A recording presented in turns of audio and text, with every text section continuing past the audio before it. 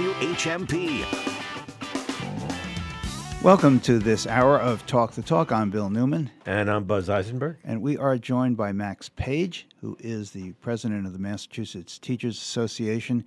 And we are particularly pleased to be able to speak to Max today because we want to note that these last 30 days have been the 30th anniversary of the Educational Reform Act, which had enormous consequences across the country and here in Massachusetts, and we would really appreciate Max Page's perspective on that. Max Page, welcome to the show. Thanks so much for being with us. We have just celebrated, nope, that's the wrong word. We have just observed the 30th anniversary of the Educational Reform Act. I would appreciate your perspective on what it did to the country, what it did to education in Massachusetts, and frankly, not to be too didactic about this, but, well, how are we recovering from it? Max, give us a bit of a history lesson. Bring us up to date. Thank you, Bill. Good morning. Good morning, Buzz. Let's see, it's actually the official anniversary of this so-called Education Reform Act of 1993 was actually late June, but this whole summer has been a series of kind of reflections by various stakeholders who were there or not there about what was the impact, what is the ongoing impact of that important law. And many of them are getting it all wrong and intentionally so. But I should maybe step back and explain what this is. The 1993 Ed Reform Act did several things. One is it made a commitment of the legislature ongoing to infuse a lot more money into public schools in Massachusetts. Okay, that's one good thing. One good thing in its favor, right? Yes, indeed. Okay. It also created the MCAS test, which was at first for 10 years diagnostic, but then became high stakes in the sense that it had to be a graduation requirement. This obviously is something that the MTA is opposed to, and we are working hard to undo that. Only 8 states have that MCAS as have a state test as a graduation requirement. The third thing is it led us towards charter schools. So, which obviously we have been battling as what were intended to be kind of labs of innovation, have become a sort of a parallel system that draws money away from public schools. And the biggest battle over this, of course, was Question 2 in 2016. That would have really opened up the number of charter schools dramatically, and I think would have led to the privatization of public education in Massachusetts. So there's some important things. There's multiple things in there. Established, of course, or reaffirmed the importance of our state standards. I think many people, including us, think that's invaluable. But the issue, Bill, is that there are those who are so invested in the testing and accountability regime and in charter schools that they are, I think, mistelling the narrative completely. And I'm a historian when I'm not the president of the Massachusetts Teachers Association.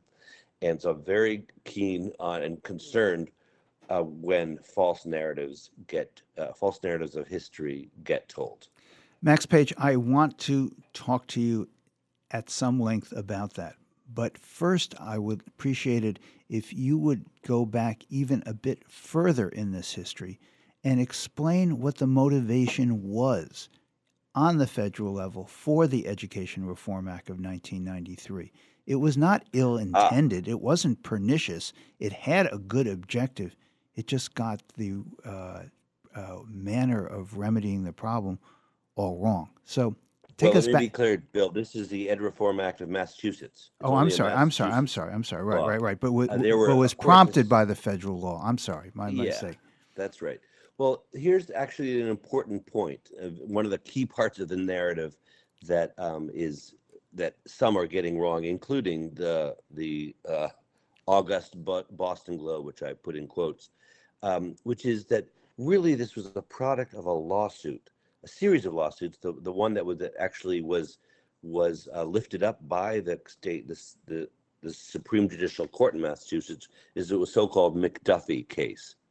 And that speaks to the history that you're asking about, Bill, because essentially a group of organizations, including the Massachusetts Teachers Association, League of Women Voters, a number of groups, filed this lawsuit to say that public education was funded highly unequally in Massachusetts, that we were not honoring our Constitution, which has a beautiful series of passages written by John Adams about cherishing public schools in every city and town in the Commonwealth, and that it implies, suggests that everyone has access to a fair, an adequately funded public education, and that was not happening. And the McDuffie case made that case, and in fact, the McDuffie case was decided just days before the legislature passed the Education Reform Act. In other words, they were both racing to this conclusion. The legislature did not want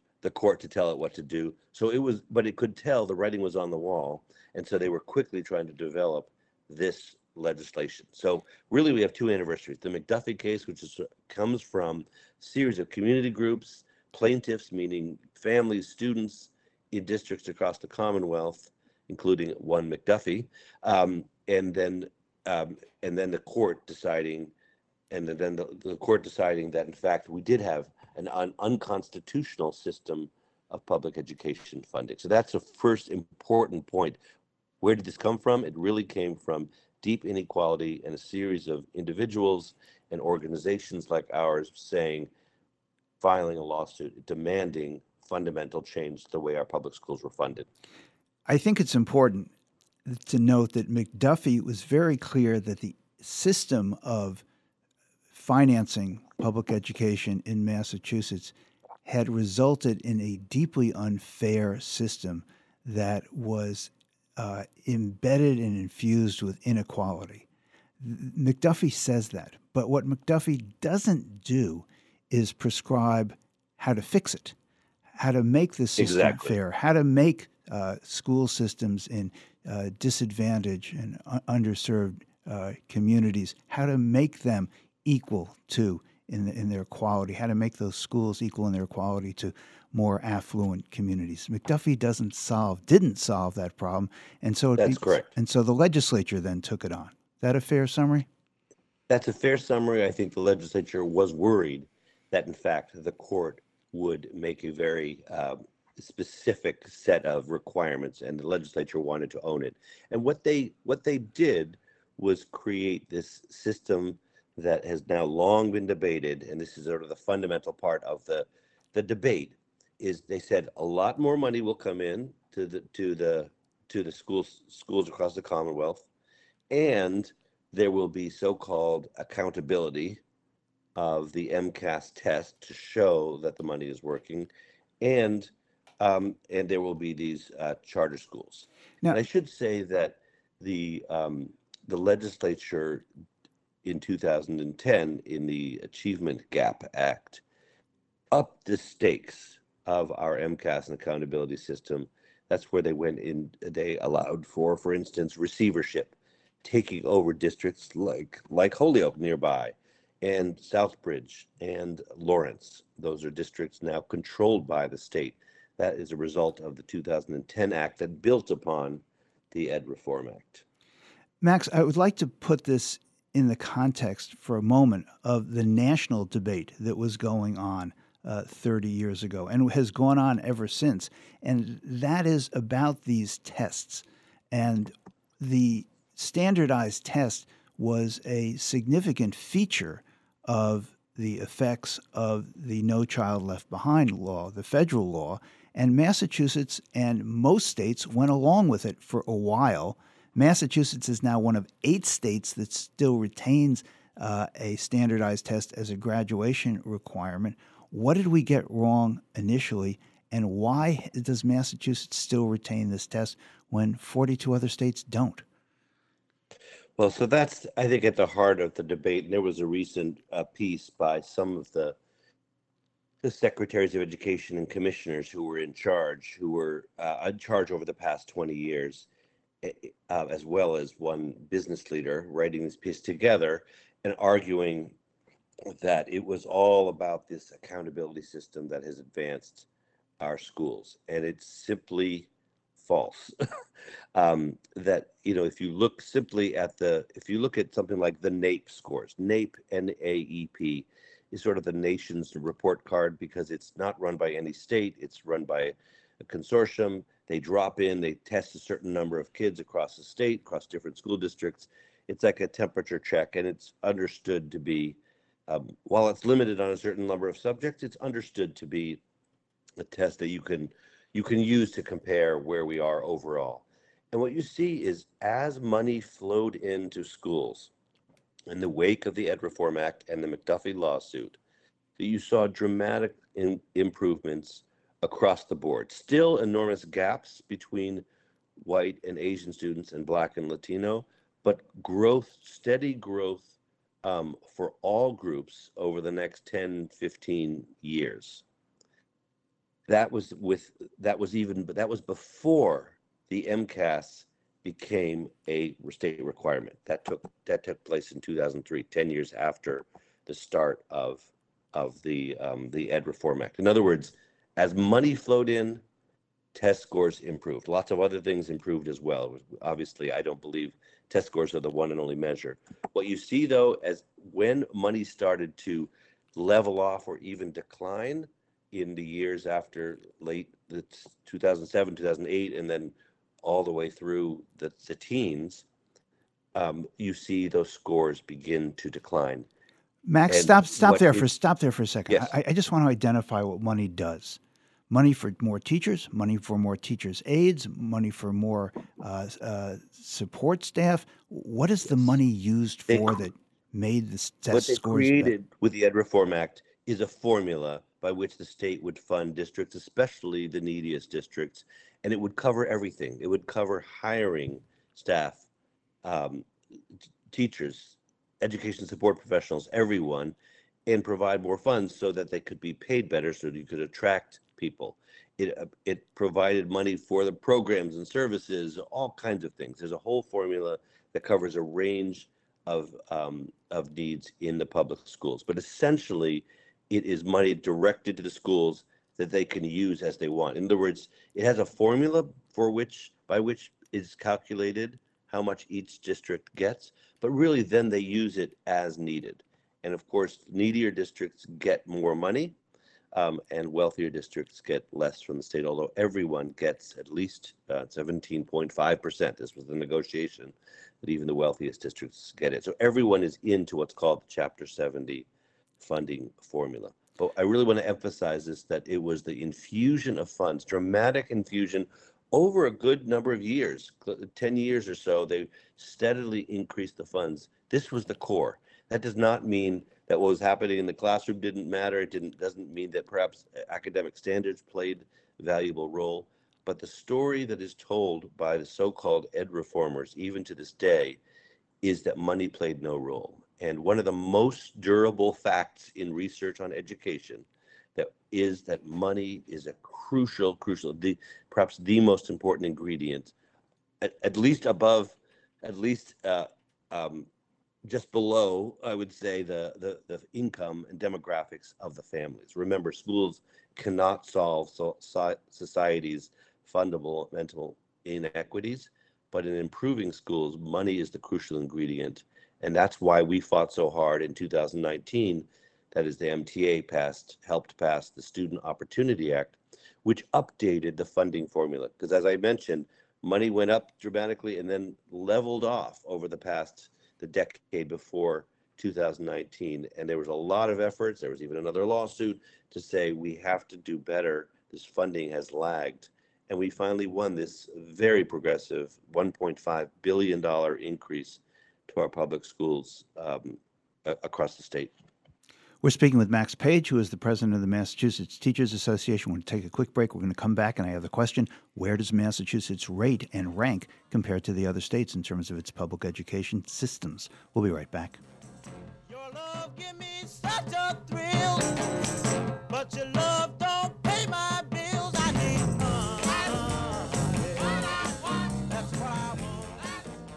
More Talk the Talk with Bill Newman and Buzz Eisenberg coming up right here on WHMP. What do you take to the beach? A book. Go to Broadside, get a beach read, like Happy Place by Emily Henry, romantic comedy by Curtis Sittenfeld. Have you read Lessons in Chemistry? Read it by the water. Broadside Bookshop Summer Reads for the beach or a lazy afternoon in an Adirondack. Stacey Abrams' new thriller is Rogue Justice, and you won't be able to put it down, except maybe for a quick dip to cool off. Broadside, Northampton's community bookstore. Order any book on the Broadside website. Have it delivered to your door or pick up at the store. What's new at the Whately Inn? Everything. The Whately Inn has undergone a stunning transformation with a fresh new look inside and a beautiful wraparound porch with great views and expanded parking area. The only thing that hasn't changed is the menu, offering classic New England fare the Whately Inn has become famous for. The Whately Inn is open Wednesday through Saturday starting at 4 p.m. and Sunday from 1 to 7. Pickup is also available with easy online ordering. Visit WhatelyInn.com. Eat greatly at the Whately. At the Black Sheep in Amherst, they're still baking and cooking from scratch, just like they have for almost 4 decades. Did you put off a party or anniversary due to COVID? Let the Black Sheep Deli help you finally celebrate this summer. You deserve it. Treat your guests to their wonderful appetizers, entrees, baked goods, and luscious desserts. No need to do all the work yourself. Let the Black Sheep Deli help you make your party a success with less stress. The Black Sheep Deli, open 7 days a week and still having fun with food since 1986. This week's Shop Tuesday is Tavern on the Hill. This Tuesday at 9 a.m., Tavern on the Hill releases gift certificates for their restaurant on Mount Tom. Tavern on the Hill, barbecue done slow over native oak, brisket, ribs, and pulled pork, plus Tavern's signature salmon, pumpkin tortellini, and big deck with a view of the Berkshire foothills. And this Tuesday, you save 30%. Tavern on the Hill on Mount Tom, available this Shop Tuesday at 9 a.m. on the Shop 30 store at WHMP.com.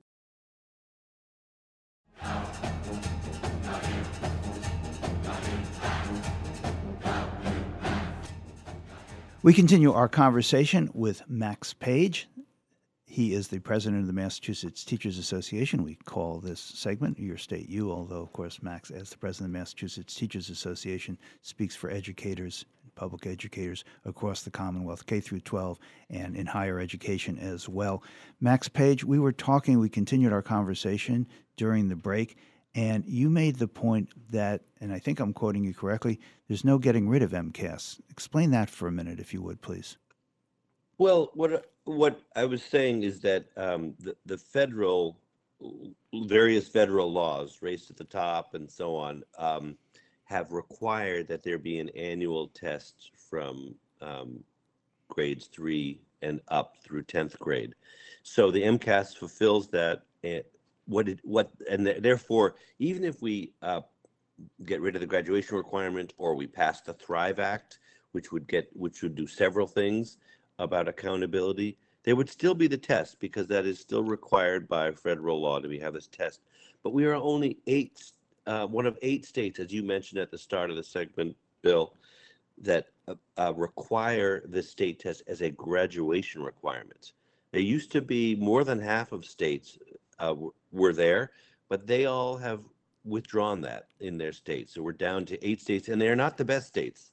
They include Montana and Alabama and a few other places. We're not like in august company in retaining this, but it has become a false narrative of the ed reform types. I mean, like Democrats for ed reform, all these other groups that are funded by the Walton Foundation, the Koch brothers and the like, that their narrative has become that it is the MCAS as a graduation requirement that has lifted our schools, and the evidence is simply not there. Okay, so we just have a minute or two left, but I would really want to know the answer to this question. Where does Massachusetts rank, whatever the system for rating is, where does Massachusetts rank in terms of the quality of our public schools?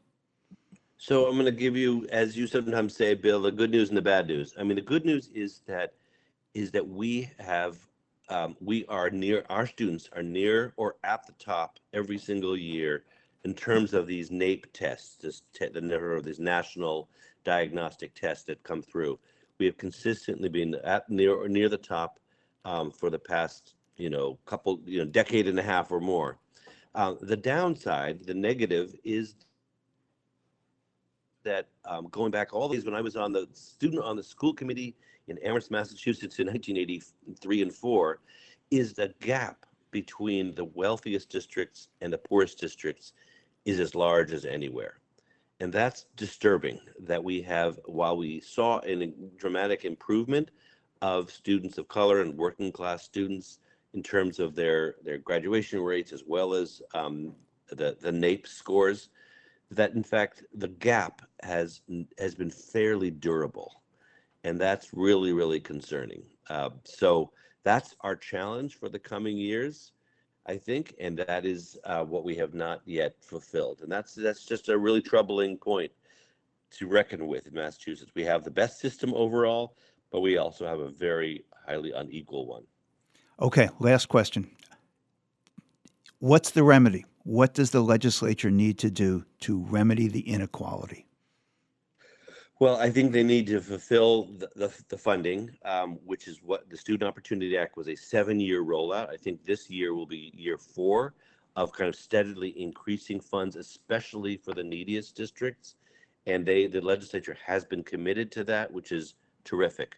The pandemic brought new needs, and we have been advocating that some parts of the Fair Share Amendment, the millionaire's tax revenues that we won last fall, should go to increasing funds in districts, especially around behavioral, mental health, and other issues that have become a real crisis in public schools, not just in Massachusetts, but all across the country. And we also think we have to end this graduation requirement. We have to end the way that the MCAS distorts and sort of distorts the curriculum to focus on test taking, especially in districts that are not doing as well. They make an overemphasis on the test taking. We're going to leave it there. We've been speaking with Max Page. He is the president of the Massachusetts Teachers Association. Thank you, Max, for your insights and for your leadership. Thank you so much.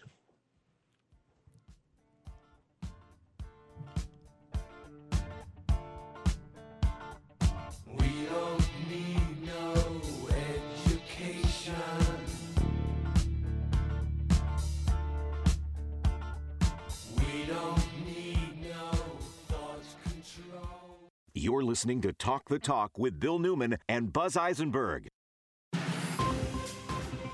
For WHMP News, I'm Jess Tyler. Governor Maura Healey was in Western Mass yesterday, including a stop at Mountain View Farm in East Hampton, to announce the launch of a new fund to help farmers following the devastating flooding. We wanted to find a way to come together, provide direct aid to our farmers. The Massachusetts Farm Resilience Fund is designed to help farms facing financial losses across the state. All money that comes to the fund will be distributed rapidly by the United Way through a deliberate selection process. Senator Joe Comerford was present in East Hampton at Mountain View Farm yesterday when the Healey-Driscoll administration made their announcement. The Massachusetts Department of Agricultural Resources estimates at least 75 farms have been hurt by flooding, with about 2,000 acres in crop losses at a minimum value of $15 million. That number will likely climb as more damage is assessed and the longer-term impact sets in. Musanti Beach is back open after Northampton Parks and Rec closed it last week as a result of flooding. Flooding damaged swimming area ropes and buoys, but it's now all fixed. Officials in Northampton are still warning residents that the water level is high. Police are investigating after a rollover crash in Palmer that left one person injured. The single motor vehicle accident occurred last night on I-90 westbound. Crews were able to remove the driver, who was trapped in the vehicle, and was transported to a local hospital. No word yet on the extent of injuries at this time. Mostly cloudy today, chance for showers in the morning, showers and thunderstorms likely this afternoon. Flooding and damaging winds are a possibility today, a high of 76 to 80. Evening showers and thunderstorms and partial clearing overnight, a low of 60 to 66. Sun cloud mix tomorrow, a high of 80 to 84, mid-80s, mostly sunny on Sunday. I'm 22 News Storm Team meteorologist Brian Lapis, 1015 WHMP. This news update in Spanish is brought to you by our friends at Holyoke Media. Yo soy Johan Rashi Vega con la síntesis informativa de Holyoke Media.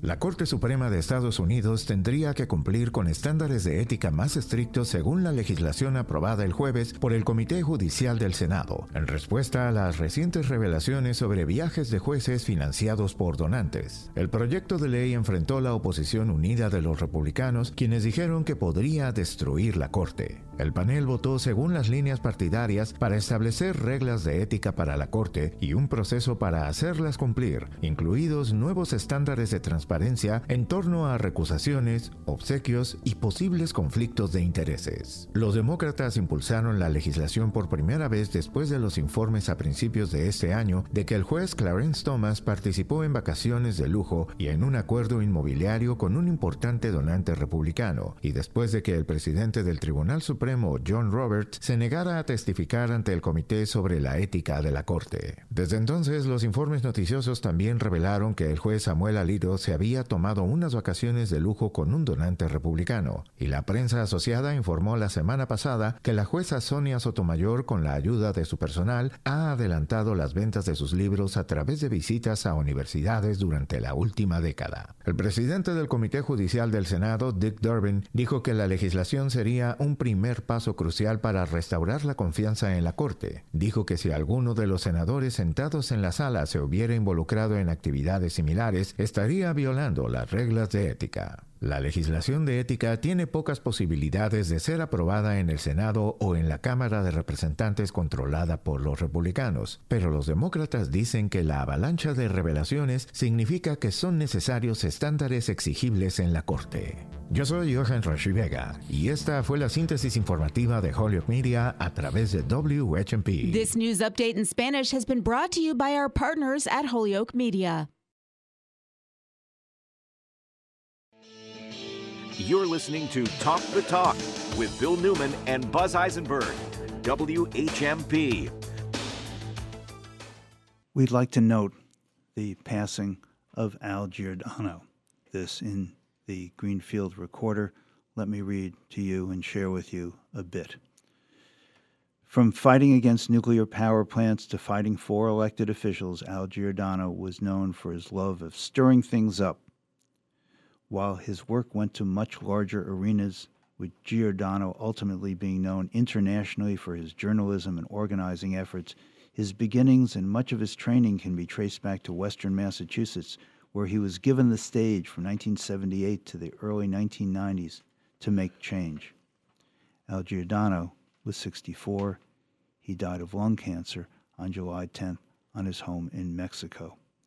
There are quotes in this article in the Greenfield Recorder from my law partner, Tom Lesser. Quote, here's one of them. He was not one to think about how terrible it was. He thought it only meant you organize harder, you work harder. That was the lesson he taught with his life, and it began in Franklin County. Lesser explained that Giordano drew a distinction between being an activist and being an organizer. He felt that activists spoke with people they agreed with. Goes on to say organizers find common ground with everyone they can. Al Giordano was indeed a fighter and an organizer and an extraordinary journalist, and he was known throughout Western Massachusetts and the country for his work around the fight against the twin nuclear power plants in Montague was really quite extraordinary. He organized local efforts to shut down Yankee Row as well, which happened in 1992. And here's another quote. This is from Doug Wilson, retired president of the Row Center. He energized and led the movement to close down Yankee Row, said Doug Wilson. Giordano was known for the values he had and the values he espoused, and his journalism was a reflection of who he was, and his journalism was important. In fact, it was transformative here in Western Massachusetts. Buzz, do you know Al? Sure, I knew Al. Yeah, I had nothing but respect for Al. He was just a force in Franklin County when our offices were in Greenfield and Orange, and he was tireless in his willingness. I think that the quote that you just read is really appropriate. He didn't like the idea of being an activist. He wanted to be thought of as an organizer, somebody who didn't just complain about things. Somebody who tried to get other people to rally so that it was everything was a grassroots expression of what the world should look like rather than what it is forced to look like. I will also point out on Tuesday, Wesley Blix, who was a longtime reporter for the Union News and has written books himself and was a friend of Al Giordano. On Tuesday, he will be on Talk to talk about Al Giordano and his contributions to this region and the issues which Al brought to our attention. He also, I just want to point out, Al Giordano was incredibly articulate in breaking down and describing how we got to where we got in a variety of different arenas, including nuclear energy. So Al, he died far too young, and it is a loss. And we should be reflecting on his contributions to this region. A couple of things more on Al Giordano. He wrote and identified issues early. He was one of the earliest identifiers and largest players in having Barack Obama elected president. Indeed, he was very important in that effort. And he wrote for, of course, the Valley Advocate. He wrote for national publications as well. He was quite extraordinary. We are joined now by Lindsay Sabadosa, State Representative Lindsay Sabadosa, representative from the 1st Hampshire District. Representative Sabadosa, thank you for being with us. We were just talking about Al Giordano, who, well, may have predated you just a bit in terms of political activism here in the Valley. Do you know of, or did you know Al Giordano, who passed recently? I did not, no. Well, for those of us of a certain age, he is memorable, and we will hold. Representative, you just made me feel so old. Oh, I'm so sorry. It's really not your fault. It just happens. It just happens. That's right. So, Representative Sabadosa, I would appreciate your sharing with us your thoughts about the recent floods. It's another torrential rainstorm predicted for today. It seems to be never ending. I'd like to know what you feel needs to be done, and perhaps a bit of a retrospective and a prospective of how this is affecting your district, the 1st Hampshire District, and the city and towns in it. Well, and the floods, I think, in a word, have been devastating, and it's been very hard to watch the results of constituents, both with flooding in their homes, and then, of course, our farmland and the destruction of crops. And I was talking to a farmer this morning already who was just saying, I don't know what's in the soil. I don't know what next year's crops are going to look like. So it's not just a question of the immediate impacts, but the future impacts. And I do think this is a reminder that climate change is very, very real. I grew up in Massachusetts, and floods in the middle of the summer are generally not a thing. But I think that we are going to have to figure out how to live with this new reality, and we're going to have to figure out how to provide as much relief as possible going forward. And so, yesterday we had the governor making an announcement of a fund that's been established where people can donate to our area farms. Grow Food Northampton has also established a fund. There are cleanup crews there, although with everything, with the continued rain, it's difficult to really clean up and move forward. And I think we're in a little bit of a holding pattern now because we are trying to tally the damage to both our farms and to our infrastructure, and that is hard to do when that damage continues to be ongoing. Do you have some thoughts at this point what more the state can or should do to help our region? I think in the short term, it is really important that we provide relief. And so we've had conversations about establishing money in perhaps the supplemental budget, perhaps in a future budget that, farmers can tap into. One of the things we heard very loud and clear from the farmers was they do not just want us to, provide even a zero interest loan because that's really just them taking on more of the burden. And farmers are critical. It's how we get food and how we eat and survive. So I think that's going to be important. We didn't get it done in the supplemental budget that passed the House last week. And I think there are probably some good reasons for that. First of all, like I said, we still don't know the total of all of the damage, and the damage continues as every time it rains. But I do think that we may see it come through in the Senate or in another vehicle soon. But then I think, we also have to really talk about what does the future look like? Because we also can't get into a cycle where every year there's a catastrophic event, and we're just providing relief. We have to figure out how we prevent this moving forward. And so looking at the dams in the state, making sure our infrastructure is up to par, and working with our federal partners. When the recent report came out about dam structure throughout the United States, and Massachusetts has some of the oldest and most decrepit, I guess you can say, dams in the country. So it was very grateful for Governor Healy to actually bring that up in conversation. And I know that Senator Warren and Senator Markey and Congressman McGovern and Congressman Neal have all been out on the ground trying to figure out ways that we can address this. Do you have you had conversations with farmers about the possibility of growing different crops or making changes in response to the catastrophic weather that we have experienced recently and more generally climate change? Yeah, I would say a couple things. I mean, I think farmers are sort of the front line of climate change. They see it happening the fastest because they're out in the fields every day, and so they notice what's happening. Even last summer, though, we were hearing from farmers, and it wasn't catastrophic flooding, obviously, like this summer, but they were talking about excessive rains and moving some of their crops indoors into hoop houses. Obviously, depending on how the crops are grown, flooding can still be a problem, but they were talking about ways that were more weather resistant, and that was really important. So I think we're going to see more of that happen. I mean, obviously, we're having the flooding. We're also having extreme heat. I'm not much of a gardener, but I do know that plants don't like a lot of water and a lot of sun. So both of those things are going to be problematic moving forward.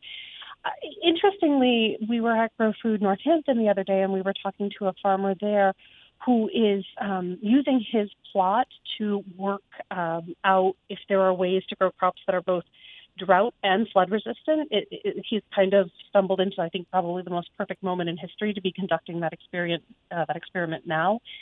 So hopefully there will be answers. We're going out with the commissioner to a farm in Worthington, to Sawyer Farm next week, and there they are also trying to pilot different types of farming protocols, not just that academics say work, but that farmers say work. And so they're working with a variety of farms across the country, really, to test out different techniques that they will be able to use in the face of coming climate change. Does the state coming and present, rather? Does the state have a? I'm sorry to have interrupted. Does the state have a role in that? I mean, I think that the state does, and that's why we're bringing the commissioner out there. There's not a lot of funding for that type of innovation, right? You have, some research schools, UMass Amherst being a great example, where they are testing certain things, but you can't just test it in a laboratory or in a test farm. You actually need it to be implemented at a real farm, and you need buy-in from farmers. Farmers aren't going to invest in things unless they're sure they actually work. So I think that's what the work that Sawyer Farm's doing is so important, because they are really trying to get farmers to try new and innovative things. And of course, they're helping with funding for these farms to do that across the country. So I think the state will have a role, and we'll look forward to talking to the commissioner more about it. And we will look forward to it. This is Buzz, Representative Ceballosa.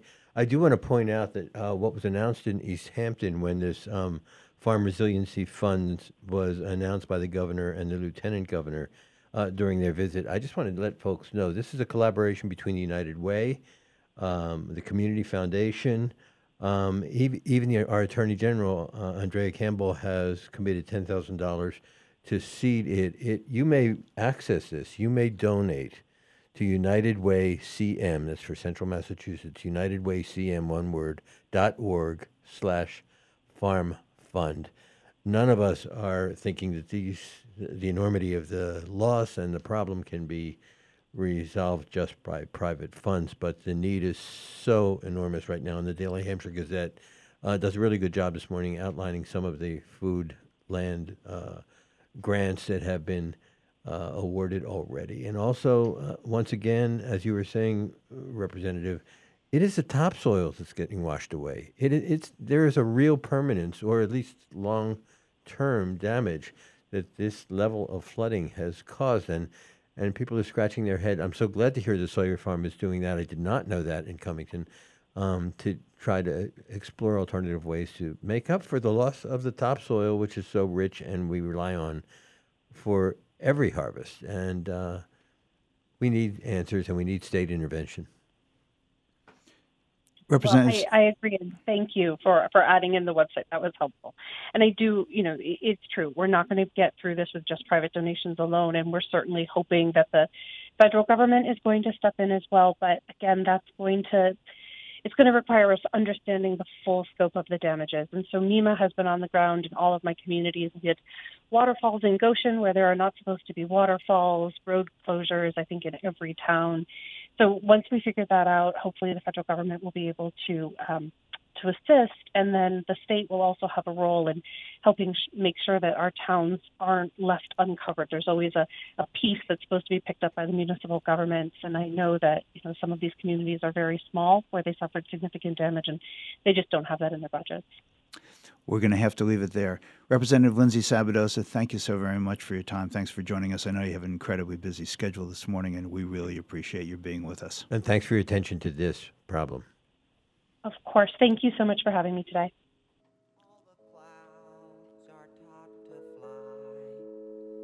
Thus our souls will leave this land most peacefully,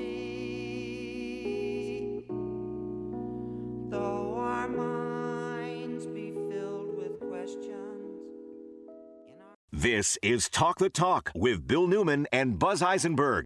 What's cooking at River Valley Co-op? Here's avid eater, grocery shopper, and co-op member Bill Newman.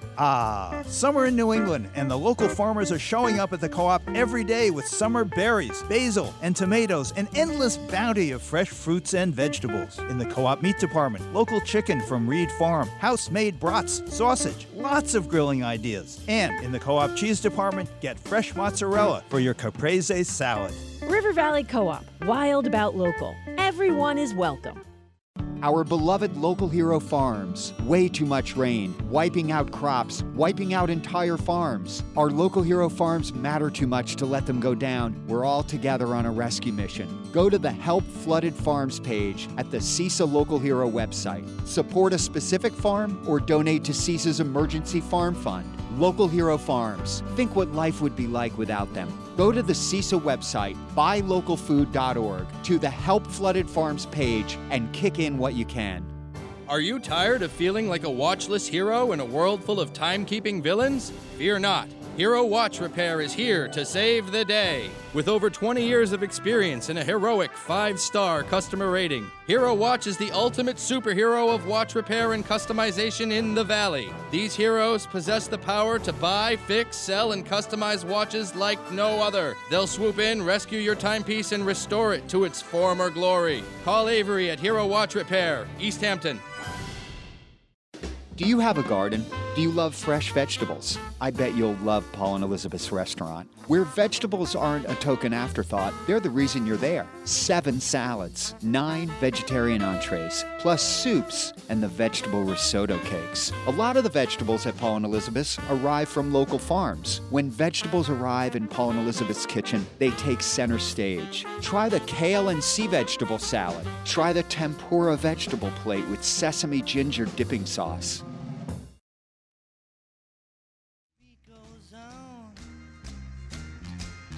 Beat goes on. Drums keep pounding a rhythm to the brain. This is Artbeat with Donnabelle Cassis. Donnabelle has with her today a very special guest because we have a very special piece of art that we want you to know about. Donnabelle, the microphone's yours. Thank you, Bill. Good morning. Well, there are several pieces of art we want you to notice. So this weekend is the Springfield Jazz and Roots Festival. And while you're there, I hope you take a little time to check out some of the amazing murals all over the city. 2 new murals and a couple restorations of some Nelson Stevens murals have been facilitated by a local organization called Commonwealth Murals.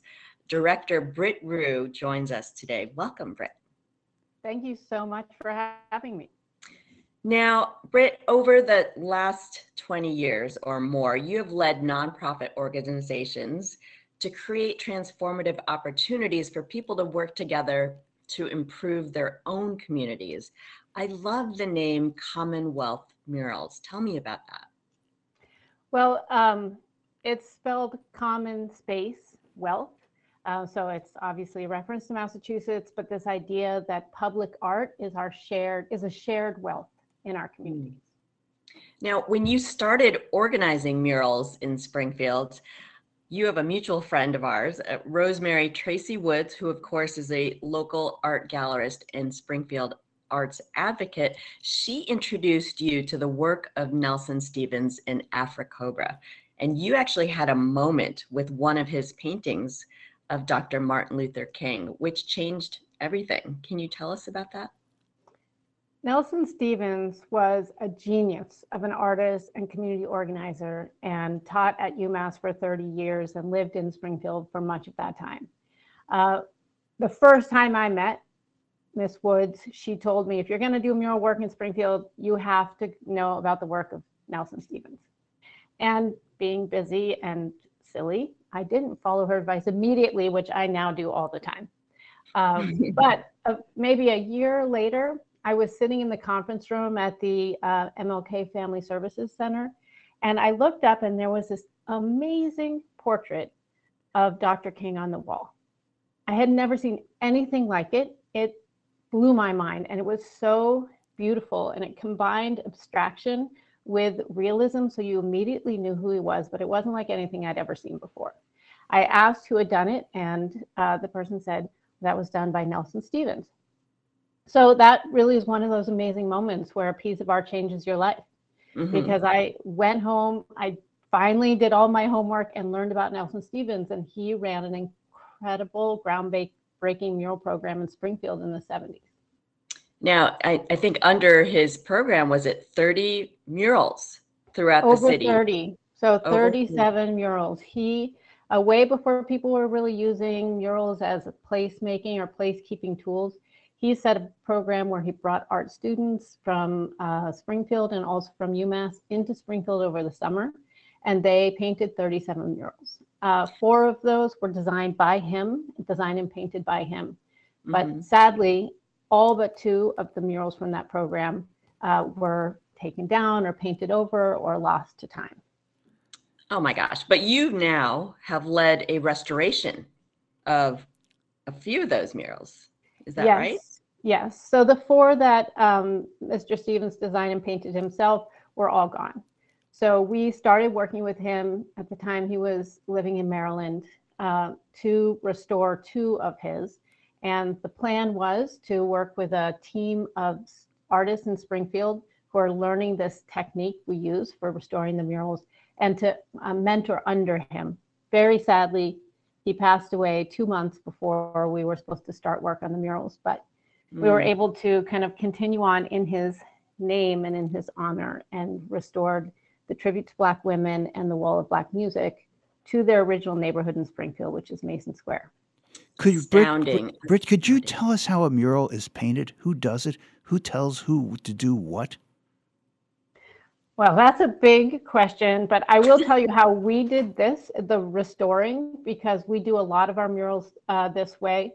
It's an indirect technique where instead of painting the mural on the wall, we turn the whole thing into giant paint by numbers and bring these sheets of mural fabric out into the community. So hundreds of people help to paint them. They can go to schools, parks, libraries, wherever. You don't need any experience. And then the artists do all the detail and finish work, and then it gets glued up like permanent wallpaper. Now, these are like 5 by 5 foot paint by number panels. So these are huge segments. And I saw some of the pictures of the community coming in and painting. And I love that they become a part of the making as well. They are equally invested in this project, which is one of the amazing things you do as a facilitator with these murals. And I know Nelson, that I was getting this quote from Nelson when he said in 1975, some call them murals, others large paintings, but all know them as force fields activated in the service of our liberation. And that is such a powerful statement about how art really transforms the community, the cityscape. You cannot deny their presence is moving. And so you actually are very busy. I know you're down in North Carolina right now, but you recently facilitated 2 new murals in the city out of how many current ones now, right now? I think we've done about 38 now in Springfield since 2019. And I will tell you about the 2 we did, but I also want to just say there is a mural going up in East Hampton right now that's using this technique. The lead artist, Melissa Pandina, was one of the people we trained a couple years ago. She's a fabulous artist.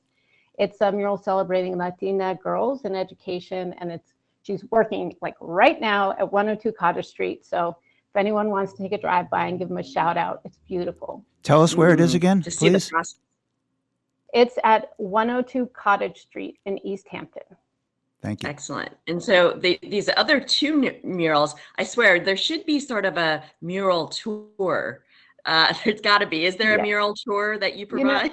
We used to do it, and we used this amazing vintage double-decker bus where everybody could sit on the top in the open air, which allowed you to see everything. And the bus has not been available to us. So we're trying to figure out another alternative. But we do walking tours in a neighborhood for the murals that are there. So if an organization wants one, they just need to reach out to us, and we will happily set it up. I can talk about these murals all day long, every day. I could look at them all day long, but tell us about these 2 recently that have been up starting this month. Like you had a ribbon cutting and everything. Yes, we did 2 this last month. The most recent one that was finished was done by Betsy Casañas, and it was funded in part by Blues to Green, which is the organization behind the Jazz Fest. And at the Jazz Fest, there'll be like a little video highlight so people want to see. But it celebrates the role of women in particular being leaders for community-based activism around climate change. It's on 470 Chestnut Street in Springfield. It's fabulous. We worked with Betsy before and we love her. This was done the same way too, with the paint by numbers at last year's Jazz Fest. Hundreds of people came to paint. So if you painted last year, now you can go see what you did up at 470 Chestnut Street. And quickly, the last one, the other one you just did? Is Be the Bridge, and that's at 197 Plainfield Street in Springfield. It was a mural celebrating Jafet Robles, who was a community organizer who was killed a few years ago, and also other young people, actually people of all ages in the neighborhood who are seen as role models and who, both reach their hand out to help others, but know how to take the hands that are reached out to them. So that everybody's helping each other rise to their best selves. Britt Rue of Commonwealth Murals, thank you so much for what you do in the community.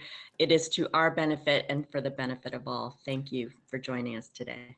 Thank you so much. And thank you, Donna Belcassis. The beat goes on. The beat goes on. Drums keep pounding a rhythm to the brain. Did you know that you can prevent domestic and sexual violence? You can say something. We all can say something. Together, we can do so much. Say Something is the domestic and sexual violence prevention program at Safe Passage. Join a prevention lab to build your skills and find opportunities to say something to prevent violence. Join us and help make your community safe and healthy for everyone. Get more information or sign up for a prevention lab at saysomethingnow.org. Find local news and local talk for the Valley. It is critical that the investigation is not limited to federal violations of gender discrimination, but includes the alleged allegations of corruption, nepotism, abuse of power, and use of position to aid Ms. Cunningham's personal business. These allegations actually require an investigation by a different body than a Title IX investigator. Where the heart of the Pioneer Valley lives. 1015 and 1400 WHMP. News, information, and the arts. WHMP Northampton and WRSI HD. This is Talk the Talk with Bill Newman and Buzz Eisenberg on WHMP. And welcome to Talk the Talk. I am Buzz Eisenberg. I'm Bill Newman. And we have been deluged here in New England. Recently, the rains are going to come again tonight. Heavy rains. Our farms are underwater. Our roadways are collapsing. In Texas, there's record-setting heat that is so oppressive. In Arizona, I think that we now have 20 straight days in excess of something ridiculous, 110 degrees. We just keep talking about climate, and we're so in need of people who do something about climate, and we are very lucky to have with us this morning attorney Maya van Rossum, who has made it a career out of finding creative processes, as she says, for doing something about climate change. Maya, thank you so much for joining us today. Thank you so much for having me. So I guess a good place to start is just talk about your organization, which you founded, the Green Amendments for the Generations, and tell us what it is and why it is.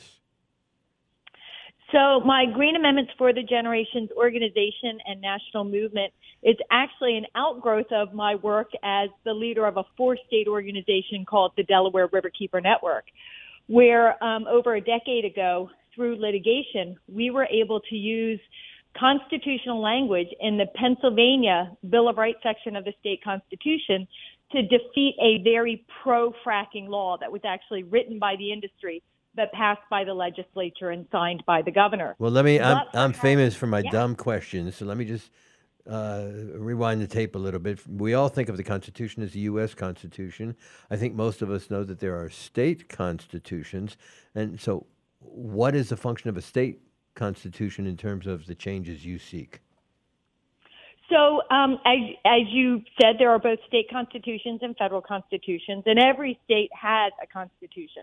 And what the state constitution does is it oversees, essentially, and guides all of the action taken by state government officials, whether it's the legislator, the governor, administrative agencies, municipalities even.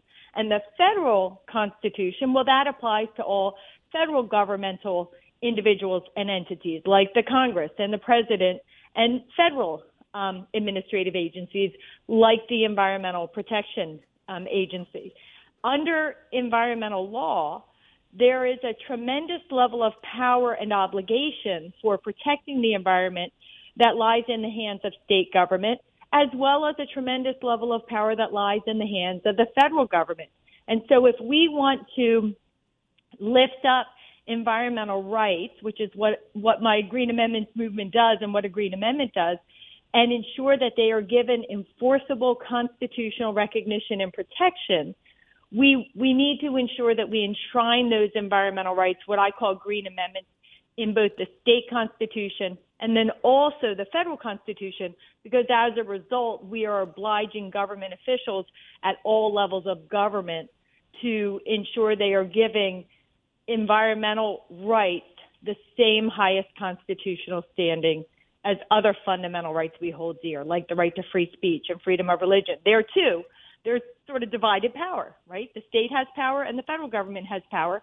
And in order to ensure that all government officials are doing right by those fundamental rights, we want to make sure that we have a constitutional entitlement in both state and federal constitutions. And so the same would apply to the environment, and that's what my Green Amendment movement is about, is ensuring that same highest constitutional recognition and protection in all state constitutions across our nation, and then also ultimately we'll seek and secure one for the federal constitution. How long ago did you begin trying to induce states to pass Green Amendments to their constitutions?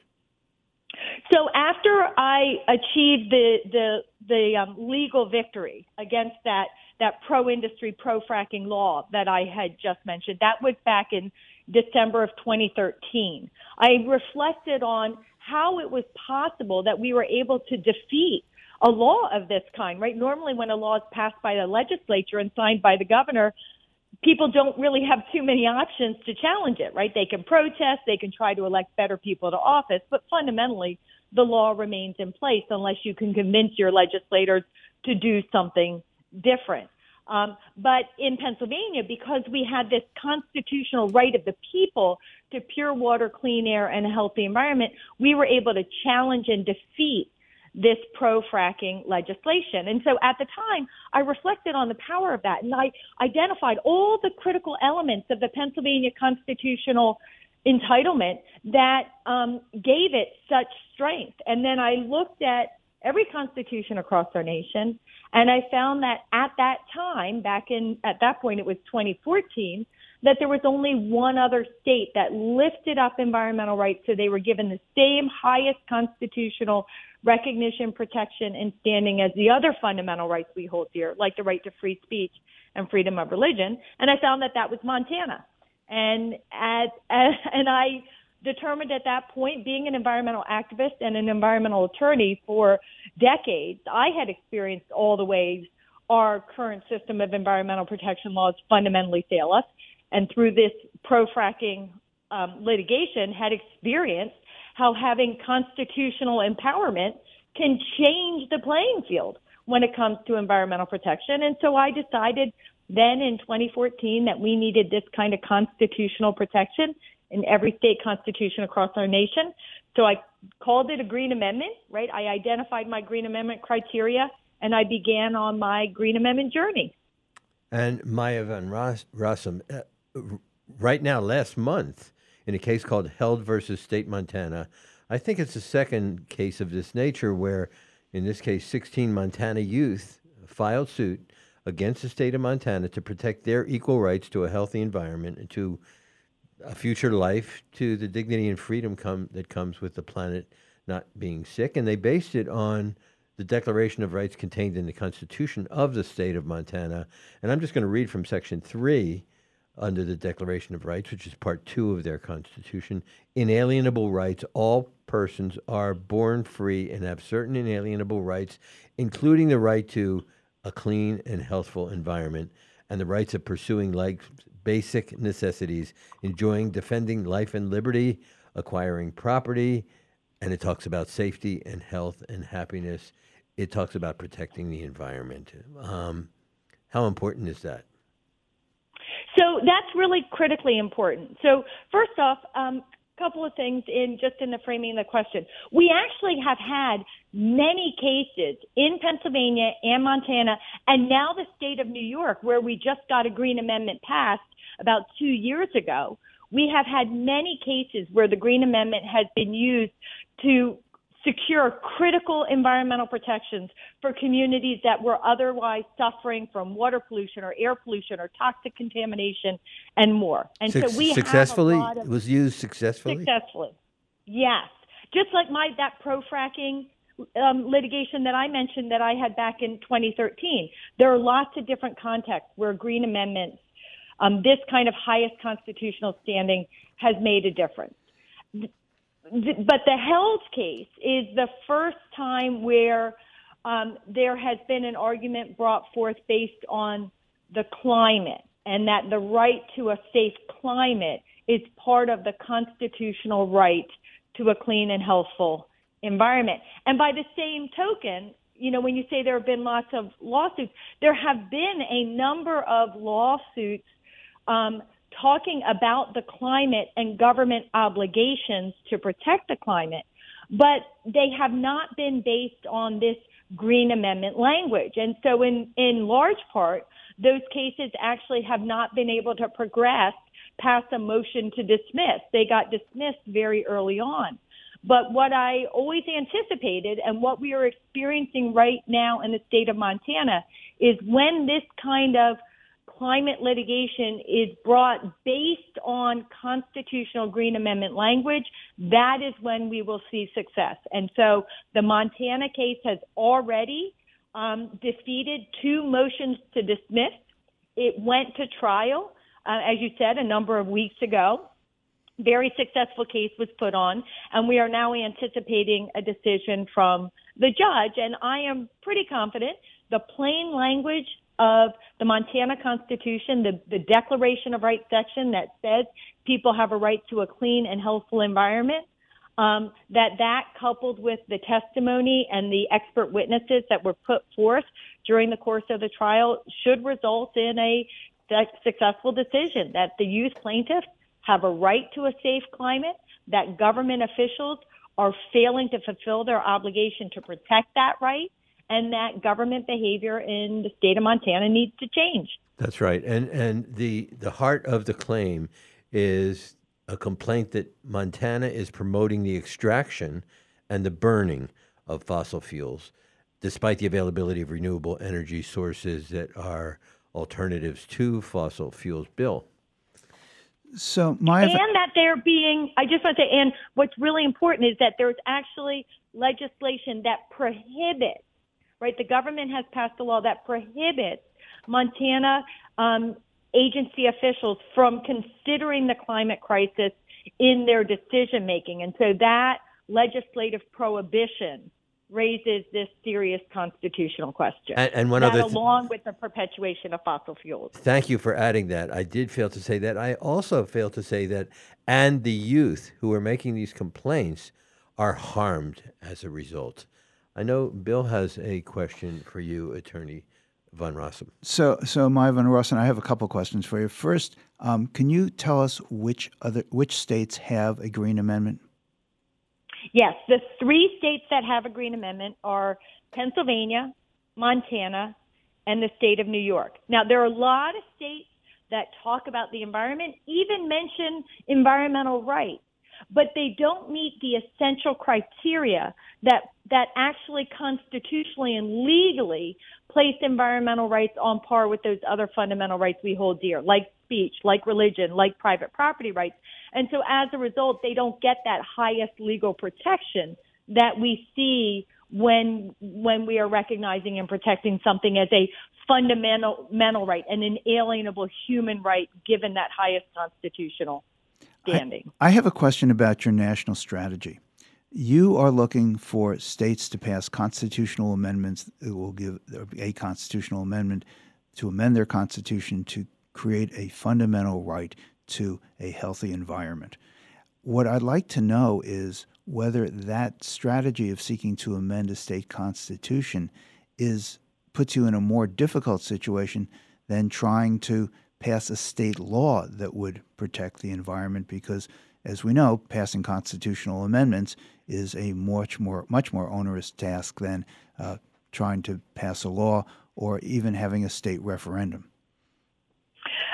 So, yes, it is harder to get a constitutional amendment passed, although at the state level, we see constitutional amendments all the time. They actually happen with quite regularity. And so they're very accessible to get to secure a constitutional amendment at the state level versus at the federal level, which is an entirely different dynamic and process. So going state by state by state, we're likely to accomplish Green Amendment protections in the near term, and at the same time, we're laying the foundation necessary to ultimately get a federal Green Amendment. Now,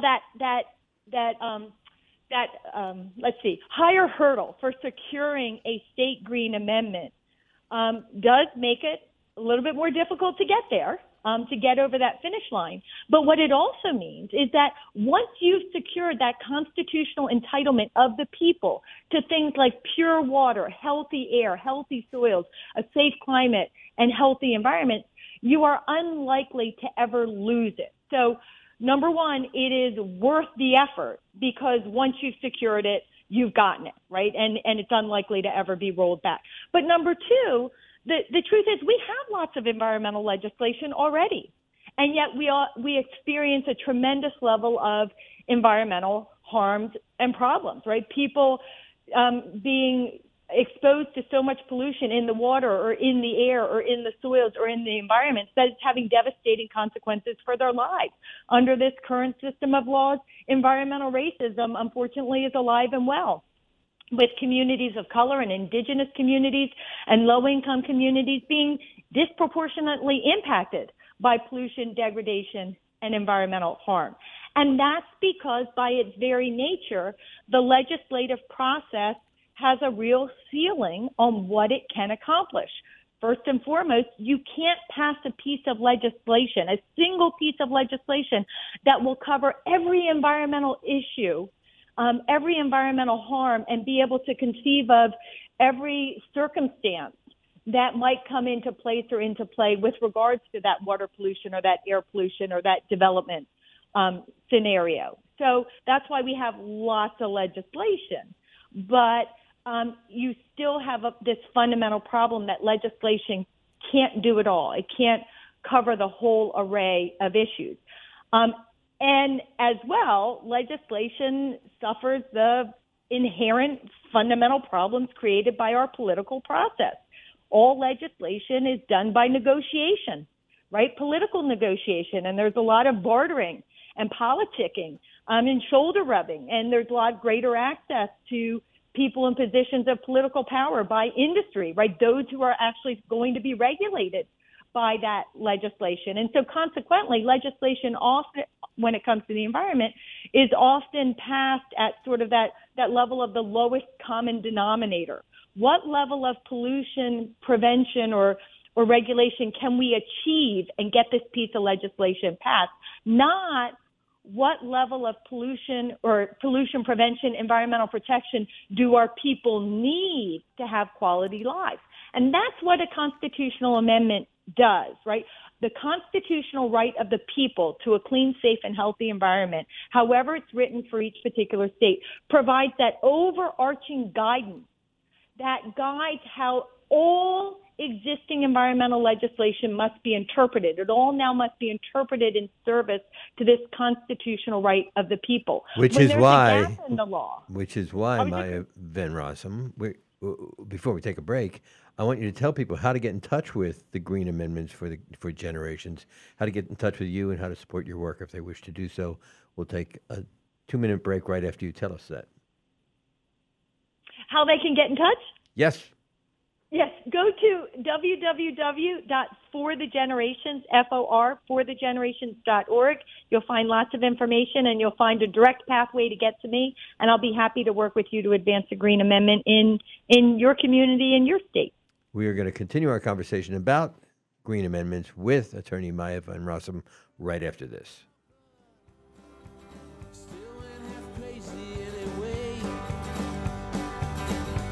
Well, the ship fell from my shoulder, and it wound up in your hand. Now I watch my own home movie, and I'm bored and out of the end. It starts with kitty litter at the corner store. Stick the bills upon the Frigidaire. More Talk the Talk with Bill Newman and Buzz Eisenberg coming up right here on WHMP. It's your home for the resistance. Tom Hartman, weekdays at noon. Get informed, then get involved. I'm Tom Hartman from the Tom Hartman Program. Intelligent talk, opinion, and debate. Join me every weekday, noon to 3, right here on WHMP. 1015 and 1400 WHMP.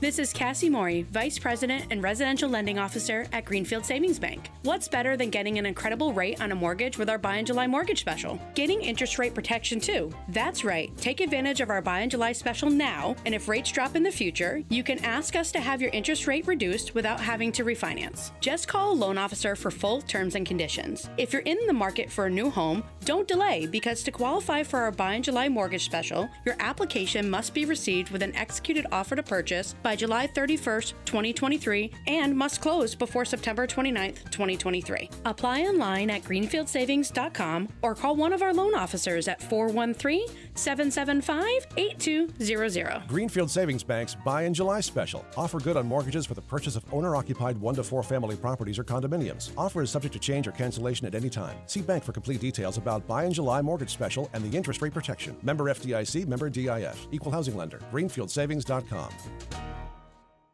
Do you struggle with occasional nerve aches in your hands or feet? Try Nervive Nerve Relief from the world's #1 nerve care company. Nervive tablets contain alpha-lipoic acid to relieve nerve aches, weakness, and discomfort, plus B-complex vitamins to support healthy nerve function as you age. Live life with less nerve discomfort with Nervive Nerve Relief. Learn more at nervivehealth.com. And try Nervive Pain Relieving Cream to block nerve pain signals at the source. Use as directed. You're listening to Talk the Talk with Bill Newman and Buzz Eisenberg, WHMP.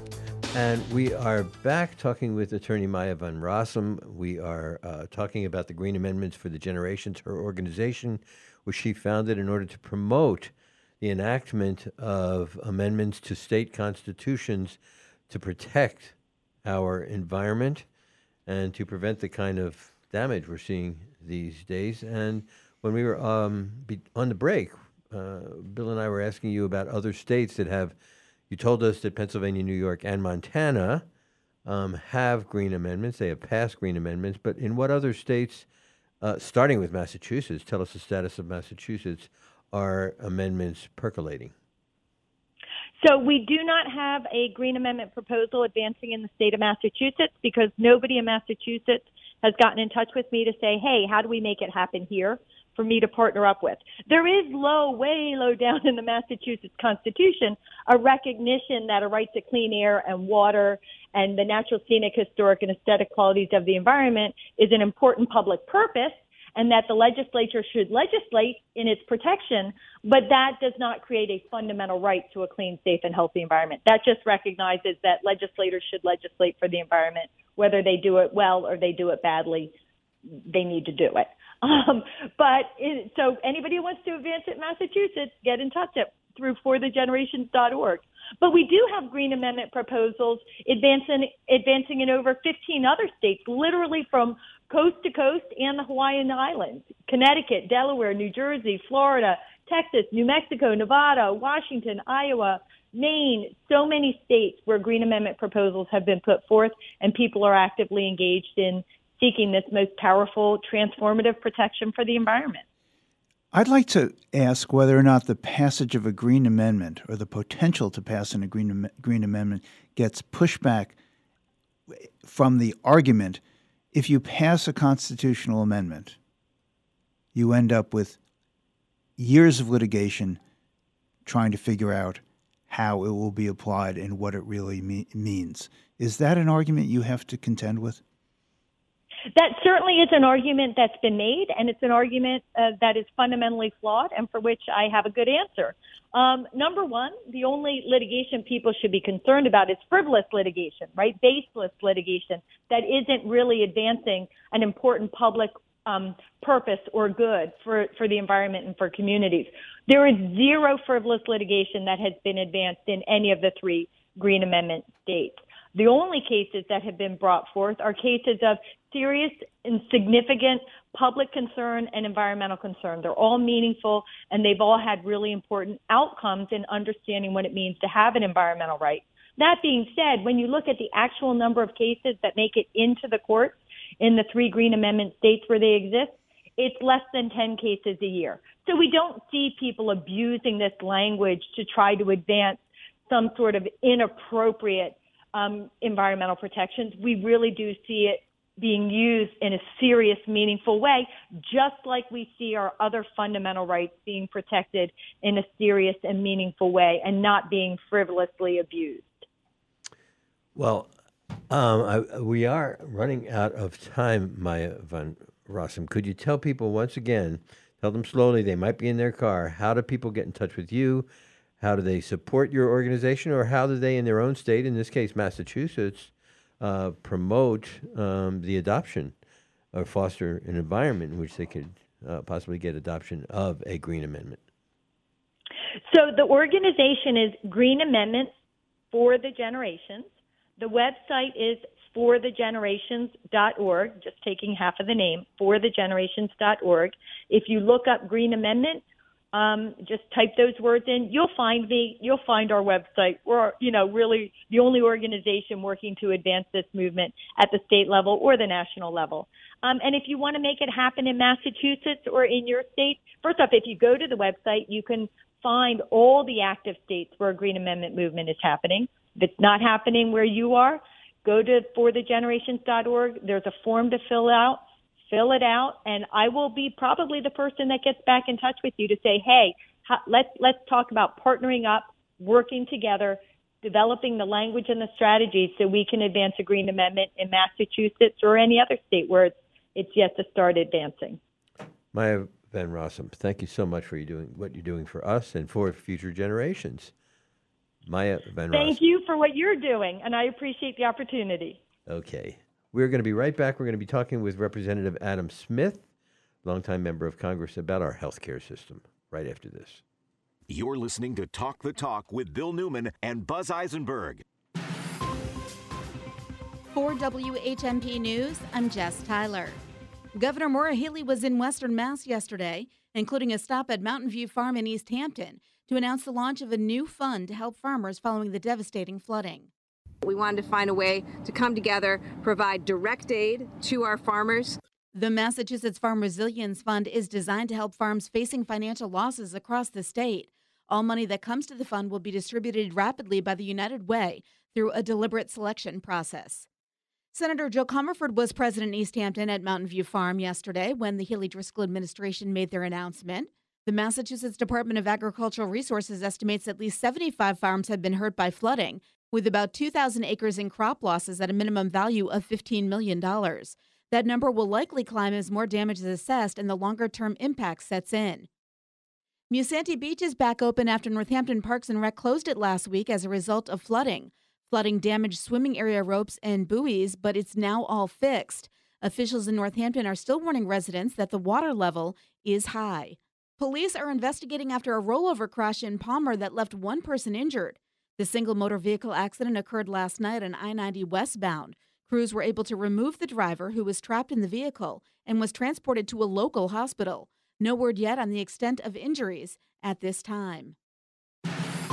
Mostly cloudy today, chance for showers in the morning, showers and thunderstorms likely this afternoon. Flooding and damaging winds are a possibility today, a high of 76 to 80. Evening showers and thunderstorms and partial clearing overnight, a low of 60 to 66. Sun cloud mix tomorrow, a high of 80 to 84, mid-80s, mostly sunny on Sunday. I'm 22 News Storm Team meteorologist Brian Lapis, 1015 WHMP. Every day, financial ads claiming to be different from the competition. Are they? I'm Frances Rayam, the Money Doctor, and I'm about to make a bold statement. I believe the thing to focus on isn't their uniqueness, it's yours. No one has the same financial situation or needs as you, and no one can help us help you better than you. But the truth is, when it comes to managing money, most of us are not as successful as we'd like to be. No matter how focused we are, it's almost impossible to separate emotion, and being in a relationship can further compound the issue. That's why I developed Hug Your Money. Financial coaching coupled with online software and tools to empower you to manage money wisely. We guide you every step of the way to resolve immediate issues and plan for your financial future with modeling scenarios.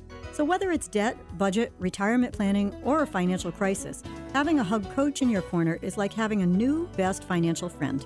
Hug Your Money is as unique as you are. In fact, it's patented. Visit hugyourmoney.com.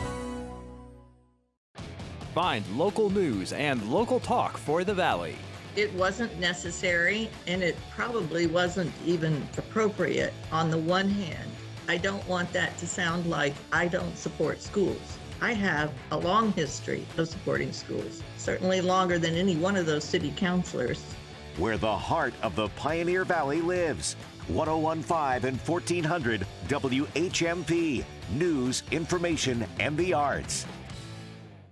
Learn Spanish, learn French, learn Italian or German. Learn a language with the International Language Institute. Beginner, intermediate, and advanced conversation classes. Speaking the language with others who are learning. ILI is a PDP provider for the state of Massachusetts. Plus, earn continuing education units. Learn Spanish, French, German, Italian. A 6-week summer class meets twice a week starting July 18th. Sign up online. One of the world's top language schools is right here, the International Language Institute in downtown Northampton.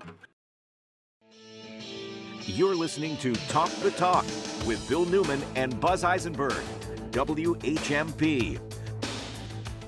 This is a segment I have been looking forward to because we are going to be talking to somebody who has become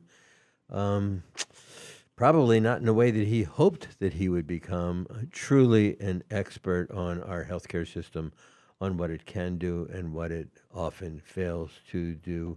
He is Representative Adam Smith of the House of Representatives of our Congress. He is in his 27th year as a member of Congress.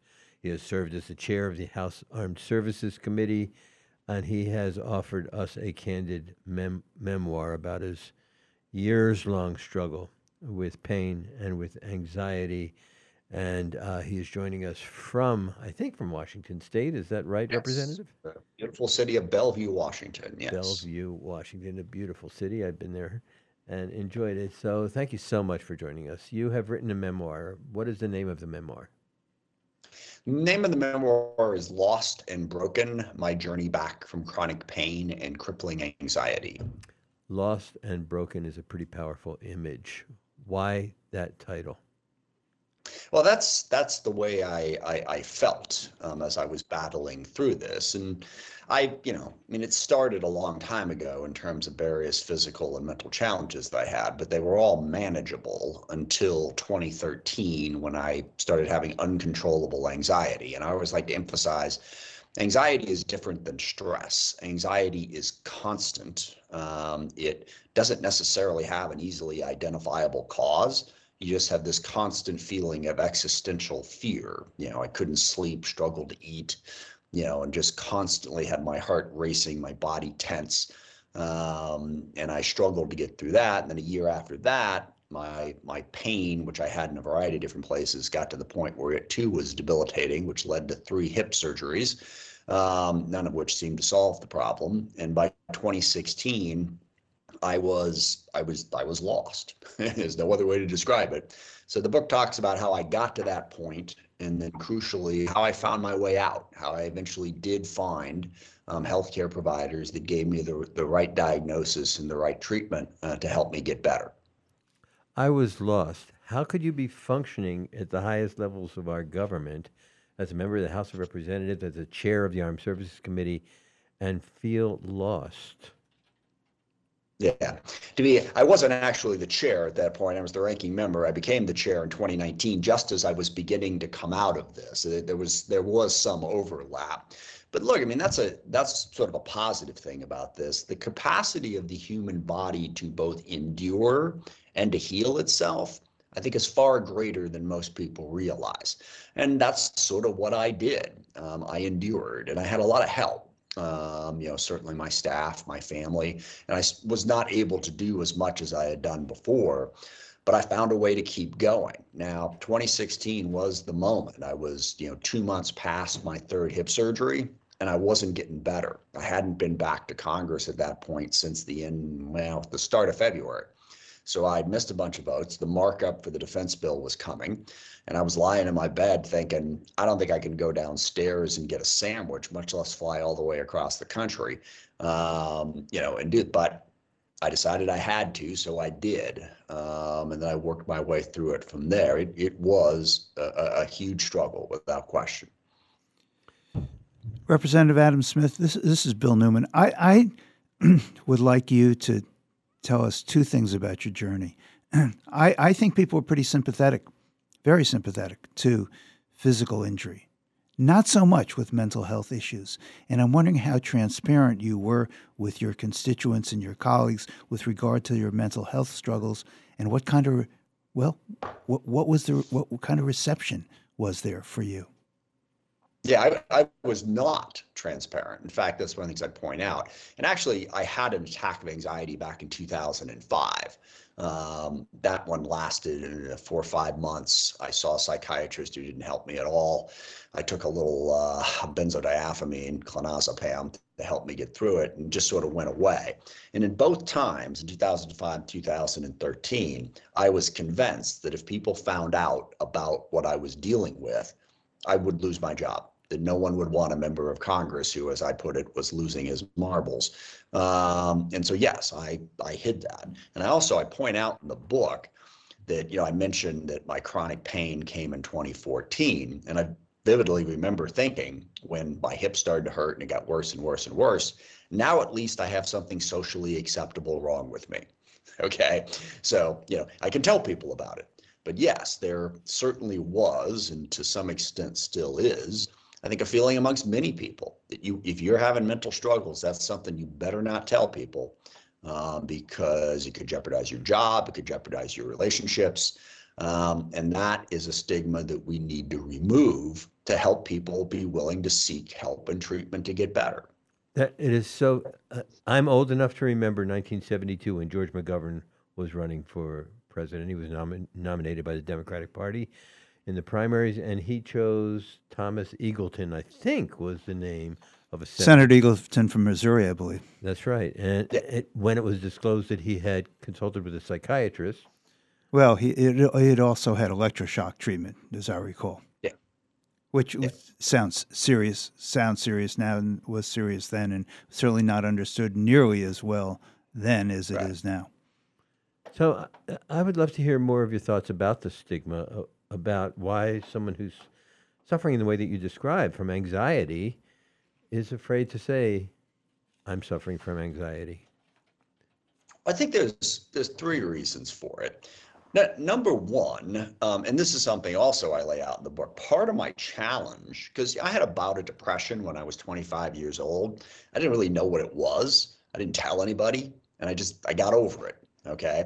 And then I mentioned the 2 bouts of anxiety that happened that ultimately I couldn't get over and had to try to figure out how to deal with. But in my mind, when I thought of mental health, and keep in mind, I'm a public policymaker, so I had talked about these issues. I was never on the healthcare committee or anything like that, but certainly worked on the issues. But in my mind, mental health there was a bright line. Either you were crazy or you were normal, okay? I don't think I would have expressed it quite that way. That's what I thought about. I said, well, I'm not crazy. I don't need to worry about mental health. Whatever's going on with me is just, there's just stress or, I'm feeling down, whatever. So number one, there's not an understanding that mental health is not unlike physical health in the sense that you need to do things for preventative maintenance. I mean, we see doctors for physicals. We talk about exercise and diet and all these things that are going to help us physically. But there's not this understanding that mental health needs to be worked on to the same extent. Now, this is changing. Just in the last few years, I think a lot more people are talking about this publicly. So that's number one. Number two is what I mentioned before, is the feeling that people, you can't trust somebody who's got a mental issue, which is wrong. We all have challenges of one kind or another. Physical challenges we can work around, and mental challenges we can work around, but that stigma exists. And then the third thing that I had was, okay, if you have a physical problem, there's all kinds of things that you can do for it. You go to a physical therapist and they work it out and they teach you how to strengthen your muscles and how to stretch them. Or maybe if you got a knee problem, you need to get a surgery. I had surgery on my right knee when I was 16 years old. But when it comes to mental health, I was like, okay, so I'm feeling this way. What's anybody going to do about it? I remember when I went and saw my first psychiatrist back in 2005, a Navy doctor out of Bethesda Naval Medical Center. I was like, what's this guy going to say to me? Okay. I mean, I have this anxiety that I can't explain. What's he going to say to me that's going to change the way I think about things? And so there's a perception also that if you have mental health problems, what are you going to do about them exactly? In fact, there is treatment. And I think, again, all three of those things I think are improving, but we still have a long way to go. Well, Congressman Smith, I would like to know what the reception has been to your book, Lost and Broken, My Journey Back from Chronic Pain and Crippling Anxiety. What do your colleagues in Congress have to say about all this? It's been really positive and really gratifying. And I'll tell you, the best thing that anyone said to me was one of my colleagues about a week ago came up to me on the floor and said he'd read my book and he'd been dealing with anxiety. And having read my book, he finally said, I should do something about this. And he said it was the best week of his life because he finally went and talked to someone and it was helping him. But reading my book made him realize that this is far more common and something that you really should go do something about. And that was incredibly gratifying. So I think the reception has been positive, and I think there is a change going on in terms of receptivity to mental health issues and the need to identify them and treat them. So Representative Adam Smith, was writing the book in and of itself therapeutic in some ways? Absolutely, yeah. I mean, I originally wrote this not to publish it, just to sort of sum up what I had learned. And to do, I like to use the phrase from my armed services work, an after-action report, as they say in the military, because I am an excessively logical person. And throughout this entire process, I kept notes and I kept thinking about what's going on, what's working, what's not working. I tried this, I tried that. And I wanted, when I finally got through and got to a better place, fresh in my mind, to write it down. And yes, it was therapeutic. I learned a lot from it. It was April of 2019 when I finally got off of all of the medications that I'd been on, started to get better, and really was able to think more clearly about it. And while it was clear in my mind, I wanted to get it down, so it could hopefully help me. As I wrote it, I realized this is a story that a lot of people could probably relate to. And we want to continue talking about the fact that so many people can relate to this story, unfortunately, can relate to this story. We're going to continue our conversation with Representative Adam Smith about his book, his memoir, Lost and Broken, My Journey Back from Chronic Pain and Crippling Anxiety. We'll be right back.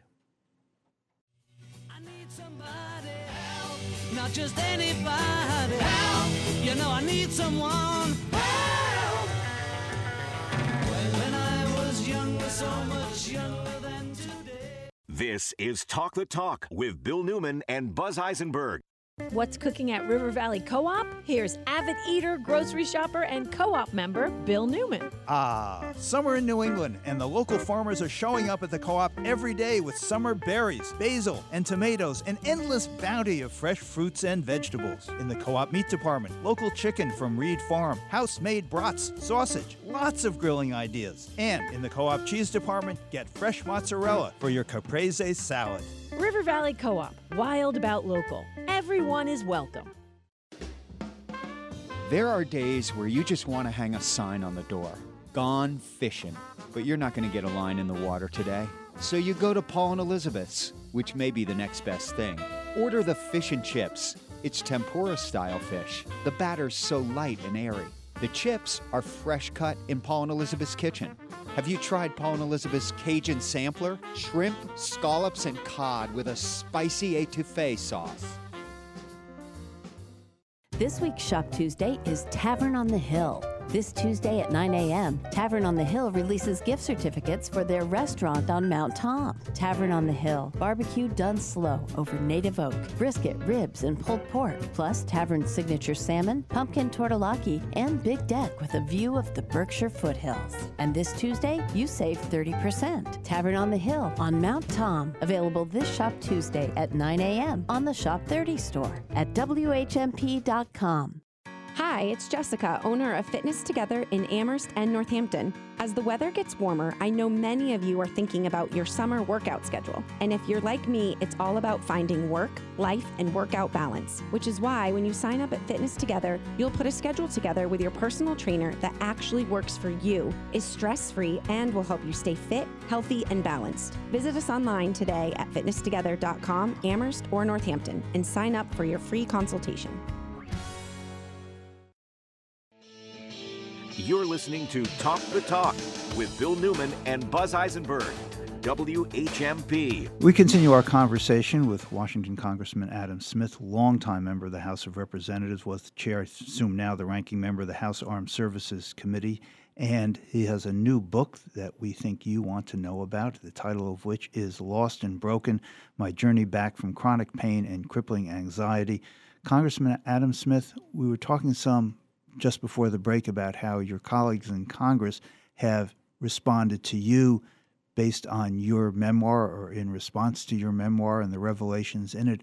I'm wondering whether there has been a political consequence to you in your district.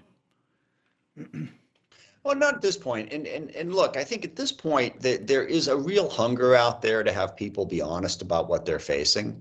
And I think people have responded very positively to that aspect of it.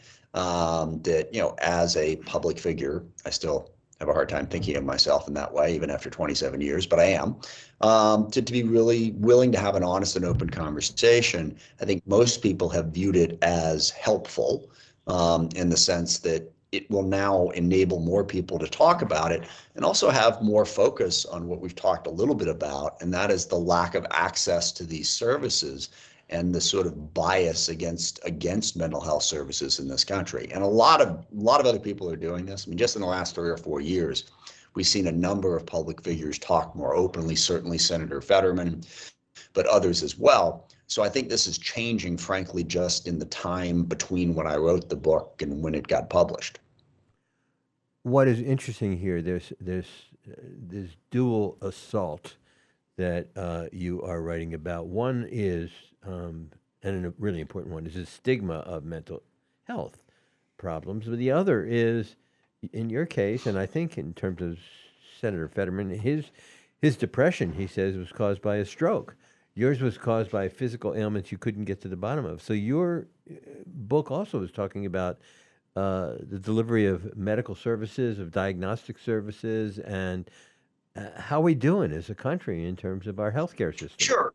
Well, a couple things, but just to be clear, my anxiety was not caused by my physical pain, and I don't believe my physical pain was caused by my anxiety. They had two separate causes. I had a very problematic childhood. I was adopted, a whole bunch of stuff that I get into in the book that I never properly dealt with, and that made me subject to that anxiety. Physically, I had knee surgery when I was a kid. A bone died in my knee, and I never properly rehabbed it. So my body got out of whack. Basically, I favored one side over the other for 30 years, and it caused a lot of my muscles to shut down and a lot of other bad things to happen. And I had impinged hips. Complicated little thing. I wasn't very flexible because the ball in my socket of my hip joint didn't form properly. That's a fairly common problem that may not ever cause anything. But those two things sort of came together. And the one thing I really want to emphasize, and access to healthcare is incredibly important. Eliminating the stigma is incredibly important. But within the healthcare system itself, the problem-solving approach isn't what it should be, because too many healthcare providers really don't do a very good job of listening to and communicating with their patients. The human body and mind are incredibly complex. Somebody walks in with anxiety or depression or pain, it could be a million different things. How do you get to the right diagnosis and the right treatment requires a very thoughtful, collaborative process, which too often is absent in our healthcare system. And that's really what I ran into. I ran into that more than I ran into not being able to access it, as I point out. And it sounds incredible that I went to 100 different people, but you have to understand, I went to multiple physical therapists, massage, a couple of podiatrists, internists, and my hips had a whole bunch of osteopaths, psychiatrists, psychologists, naturopaths. I was basically, somebody out there has got to have an answer to this. But it was more a matter of getting to people who could actually communicate clearly and work with me to sort through the problem. Congressman, excuse me, I'd like to go back for a moment, if we might, to something you said, which was you didn't write this book initially for the purpose of publishing it. You just wrote it for yourself. And I'd be interested to know what made you decide to publish it. I think the biggest thing that made me decide to publish it was the idea that it was something that could be helpful to other people. And I really want to emphasize everybody's story is different. Okay, I don't have any particular magic answers in my book, but the process that I went through of how I got to the point where I was experiencing the pain and anxiety that I was experiencing, and then how I tried to figure it out, I think could be a pretty useful roadmap for people to at least have some idea of where to go and how to approach those issues. And then also, like I said earlier, if I talk about this, it makes it easier for other people to talk about it, as it does with a lot of other people. So those were the two biggest reasons I published it. I would be being honest, I'd be the third, but I think it's a good story. I think it's interesting. I think people would enjoy reading it. So, Congressman, I really appreciate your book. I really appreciate that you've made all this public. I appreciate the transparency at this point. I'm wondering if we could spend a couple minutes with you and ask about something else, which is your present job in the House of Representatives, and what in God's name is happening there, and what, if anything, do you think the House of Representatives will be able to accomplish in these last 2 years of President Biden's first term? Yeah. Well, what's happening is, a small group of far-right Republicans have a disproportionate amount of control over the process. And that's really what it is. I think the defense bill, as the ranking member of the Armed Services Committee and the top Democrat for the last 12 years, I've worked on this a lot. And the interesting thing is, Mike Rogers is the chairman, Republican from Alabama, conservative by any measure. He and I worked really well together, and we produced a product out of committee that passed 58-1. And as he admitted, and I agree, if we had put that bill on the floor for a vote, it would have gotten 360, maybe 370 votes. All right. But the Freedom Caucus hijacked that to push their narrow right-wing agenda, which in this case was anti-woman, anti-trans, anti-diversity. Which are now right? part of the defense bill as it stands in front of the Congress, which seems to be a poison pill, which may not allow the defense appropriations bill to pass. How is Congress going to get out of that mess? Oh, yeah. Sorry, don't even give me, I will get started in a second on the appropriations process. The appropriations process is even worse. But on our bill, on the authorizing bill for the Defense Committee, that's what they did. They hijacked it and they put all of this stuff in there. And understand, as I said, it is about ignorance and bigotry. They are targeting LGBTQ, diverse people of color, and women's access to reproductive health care. That is their mission, all right, to push that very narrow right-wing agenda. The appropriations process, they have put all kinds of policy riders in there. And I guess one of the best examples of this is what happened in the transportation, the THUD appropriations bill, Transportation, Housing, Urban Development, which has a number of different congressionally directed spending earmarks in it. They had an amendment that pulled out only 3 of all of those earmarks.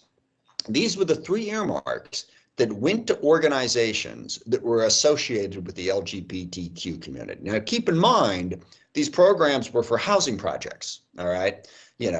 But because they were associated with gay people, the Republicans pulled them out of the bill to be specifically bigoted against gay people. And they are doing that in every single one of the appropriations bills, turning it into a right-wing, anti-woke agenda. I don't see how we pass appropriations bills. Now, again, I really want to emphasize, if we put a defense bill, if we put appropriations bills out there, we'd have the votes. But Kevin McCarthy's given in to the far right wing. It is shameful. It is just shameful, and it is so important that people remain current on that and express themselves. Meanwhile, Adam Smith, you have written this incredible book, this memoir, Lost and Broken, My Journey Back from Chronic Pain and Crippling Anxiety. It's available at your independent bookstore. I want to thank you so much for the lessons of the book and for joining us today.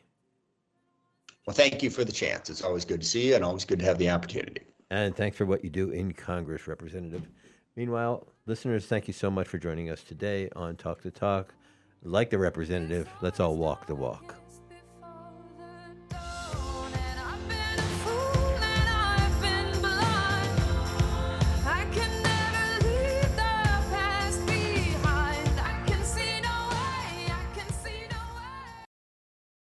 Find local news and local talk for the Valley. If we didn't go for this project, the cost to repair the schools is estimated at $80 million, and we don't get help with that. So this vote is absolutely the smartest financial choice, and it's getting a building that we desperately need for our educators and for our students. Where the heart of the Pioneer Valley lives. 1015 and 1400 WHMP. News, information, and the arts. Using WIC is easier than ever. Now you can use the WIC card instead of checks for your food purchases. WIC is a free nutrition program that helps working families stretch their food budget and make healthy choices. WIC helps families learn to shop for nutritious foods and offers resources like online nutrition education and an app to make shopping easier. Visit us online at mass.gov/WIC to find out if you qualify. This message is brought to you by the Massachusetts Department of Public Health's WIC Nutrition Program. WHMP North